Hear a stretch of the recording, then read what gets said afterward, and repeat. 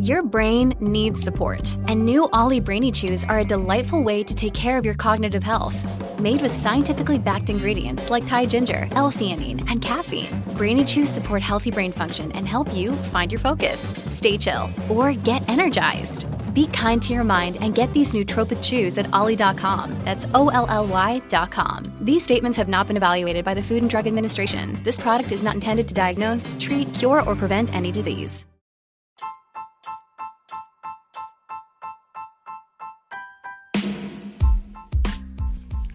Hey there, welcome to The Tint. I'm your host, Scott Fellman, and it's time for another foray into the world of aquariums from a slightly different perspective. I guess I'm in a sort of a philosophical mode today. Like, when am I not? But I thought I'd, kind of go over some things that are on my mind. And I remember not long ago, I was visiting my dentist for a routine checkup, and there was this new and unusually chatty dental hygienist. And after the usual exchange of pleasantries, she started asking me about my hobbies and stuff, and then she shared her hobby. She traveled around the world on extended weekends. Yeah, what she would do is she would scout out the cheapest and the best airfare she could find to go, well, anywhere on any airline and just buy a ticket and go. You know, she would be like, oh, Singapore Airlines has a great fare from LA to Kuala Lumpur this week. I'm going. Yeah, her hobby wasn't seeing all these exotic places. No. Her hobby was traveling to all the exotic places. Yeah, like she loved to get on planes and go places. Yeah, like fly 14 hours out of LA to, say, Ho Chi Minh City, chill in the airport for a few hours, and get right back on the plane to LA.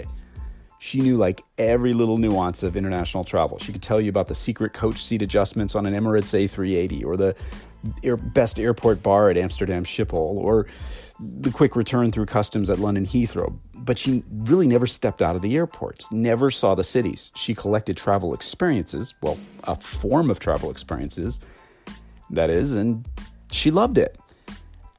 And man, Mondays must have been a real drag, right? I mean, all that travel in 72 hours, and what'd you do this weekend? Took on a whole new meaning, right? Although I'll wager that she must have had some awesome in-your-face comebacks for obnoxious work colleagues. Oh, I flew to London and back. What'd you do? Now, sure, you're asking me, what could this possibly have to do with the aquarium hobby? Well, more than you think, actually. I recall during my tenure as a co-owner of a coral propagation company, we'd see a lot of customers who'd want to buy all sorts of crazy corals. Some guys really wanted only specific stuff like, named acros, or what would come to be known in the reefing world as limited edition corals. Don't even get me started on this. We'll have that discussion some other time.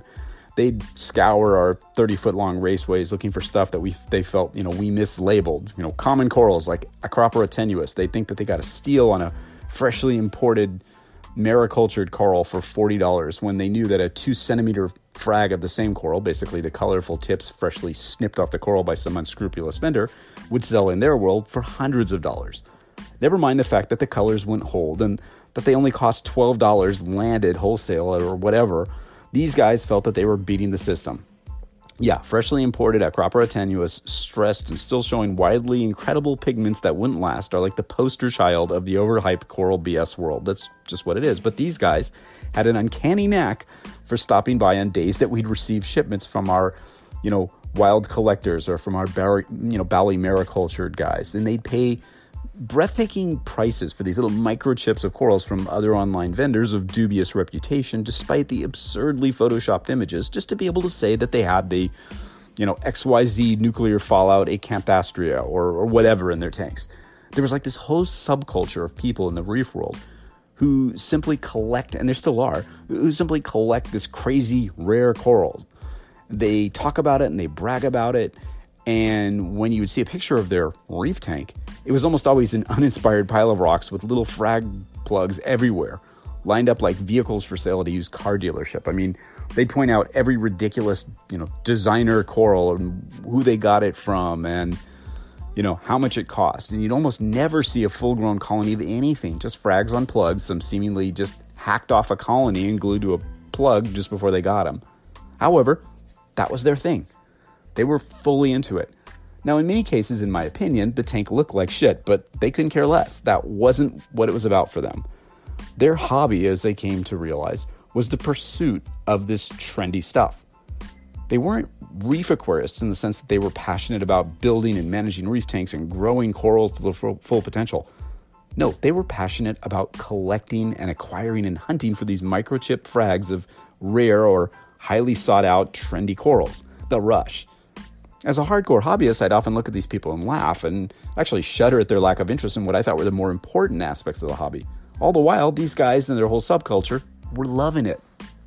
Yeah, I had to think about it for a little bit and realize that A, it's not for me to judge how someone enjoys their hobby, and B, there's plenty of ways to enjoy the aquarium hobby, and C, it's good for the economy, right? Yeah, never mind the fact that I thought most of these people were a bit shallow and materialistic and not particularly good aquarists. In the end, it didn't matter. It doesn't matter what I think. We can enjoy the hobby however we want. It's not for me or for anyone else to judge, despite my opinions on things. I remember a guy from my local aquarium club. This goes back quite a few years. He was one of those nerdy, shy, internet subculture kind of guys. And my girlfriend at the time was convinced that he was a deviant of some sort. And the kind of guy that when he gets arrested for some illegal internet porn scam elicits those comments of, yeah, he seemed like such a nice guy. I can believe it. And of course I'd be like, spent all of his days and nights on obscure hobby forums. His house was total bachelor style clothing, pizza boxes, and beer cans everywhere. Classic stuff.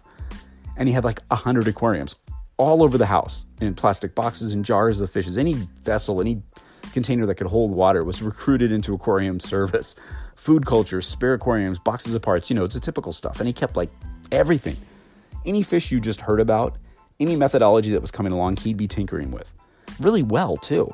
Bred all sorts of cichlids and betas, rare plecos galore. Nice stuff. His house smelled musty at all times, and there were certain rooms you weren't allowed into, at least not to turn the lights on because the croaking guarmies he was trying to breed were in their night cycle or whatever, really hardcore stuff. And of course you had to swat the occasional fruit fly or insect, off of your arm or something. But that was par for the course. I could never have lived the way he did, at least never could have lived the way he did, had a girlfriend or a wife. But despite my admiration for the guy's skills and his adventurous aquatic endeavors, despite the fact that he sort of spoke in a dull whisper all the time and rarely cared to venture outside of his house, or so it seemed, because the pile of boxes from Amazon and online vendors were always on the guy's front porch, he was enjoying his hobby the way he wanted to, and I envied him for it. Well, not his personal grooming or his housekeeping, but for his devotion and his creativity and how he enjoyed the hobby. His way. Now, there was a stint of a couple of years in my life where I was working in the New York City area at one of the country's more exclusive aquarium design and maintenance firms. Yeah, homesick LA surfer geek, headed east. I got lured away by a good salary and a neat gig. It wouldn't last too long, though. I managed the team that designed and installed custom systems in some pretty swanky New York City apartments and homes, like, 40, 50 million, $80 million Architectural Digest kind of homes. Some were owned by some very famous people. Money was just nothing to these people, and they wanted what they want, and they wanted it at the time they wanted it, without exception. And it was rough. They'd have these crazy custom aquariums in their homes, and these tanks were usually some of the most non-functional designs I'd ever seen. Absurdly tall and narrow tanks, room dividers, shower installs, incomprehensibly tall cylinder tanks. Many were semi-reef tanks. Almost all were virtually impossible to maintain properly because there was no access or limited ways to get flow within the aquarium because of the absurd dimensions. They weren't designed by fish people for fish people. They were designed by enablers, interior designers, architects, people that didn't know about fish to fit the dimensions of the space with no regards of functionality or animal health. My superiors were like, yeah, we'll do it, but it's going to be tough to maintain. I don't care, do it. These things were soulless. As an aquarist, I struggled to comprehend why. These people would often call up, their house managers would call up and tell us they were having some sort of function at the home on a Friday night and wanted a new selection of fish to match the theme of the party. Lots of yellow tangs because they wanted yellow, or dozens of puffers because they were having a sushi night or whatever, and sharks, always wanted sharks, or other equally bizarre requests. And we'd get into these long discussions about why these were absurd animal combinations and stuff like that, and choosing fishes on the basis of how they matched your drapes was just ridiculous. And they couldn't care less. They would lay into me and say, nope, this is what we want. And since it wasn't my company, I had to capitulate. Sustainable aquariums and long-term health of the animals were of little interest to these people. They wanted a piece of kinetic art, and the fishes were simply part of the installation. Yeah, after having to give in to these people repeatedly rather than risk my splashy job and my sanity, I finally had enough. It wasn't for me. I bolted back to LA to grow corals at the first opportunity. Happy that I did it too.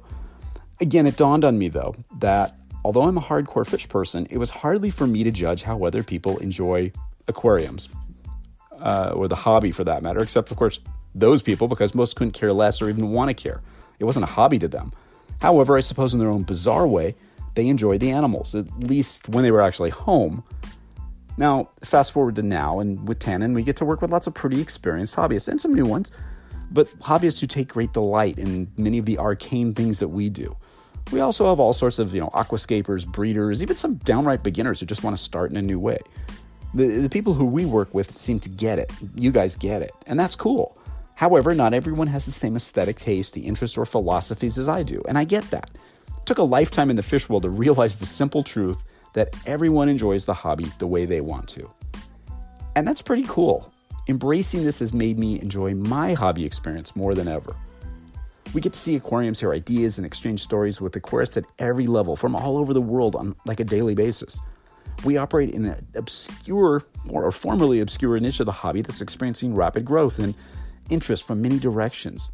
Seeing the work that you do and the secrets that you guys unlock as you do it is amazing. It's like oxygen to me. And as I speak more and more at these freshwater events and get to meet and greet more and more hobbyists, I realize that despite our differences in how we enjoy the hobby, we all enjoy the hobby. You may see me criticizing the underwater diorama aquascaping crowd, or questioning the coral collectors, but that doesn't mean there's hate there. I may never understand why that lady in Charlotte loves Hillstream loaches so much, or why that guy in Leeds thinks that gourmis are the greatest fish imaginable, but I get it. I get them. We, aquarists, are kind of united by a common bond, an interest, a joy, a passion for aquatic life and the habitats in which they reside. We enjoy the hobby in the manner that we wish to, and that's perfectly okay. And very, very cool. Don't ever forget that, okay? It's my simple thought for a Tuesday afternoon here. Namaste. Enjoy your week. Thanks for spending part of your day with me, and I look forward to seeing you on the next installment of The Tint.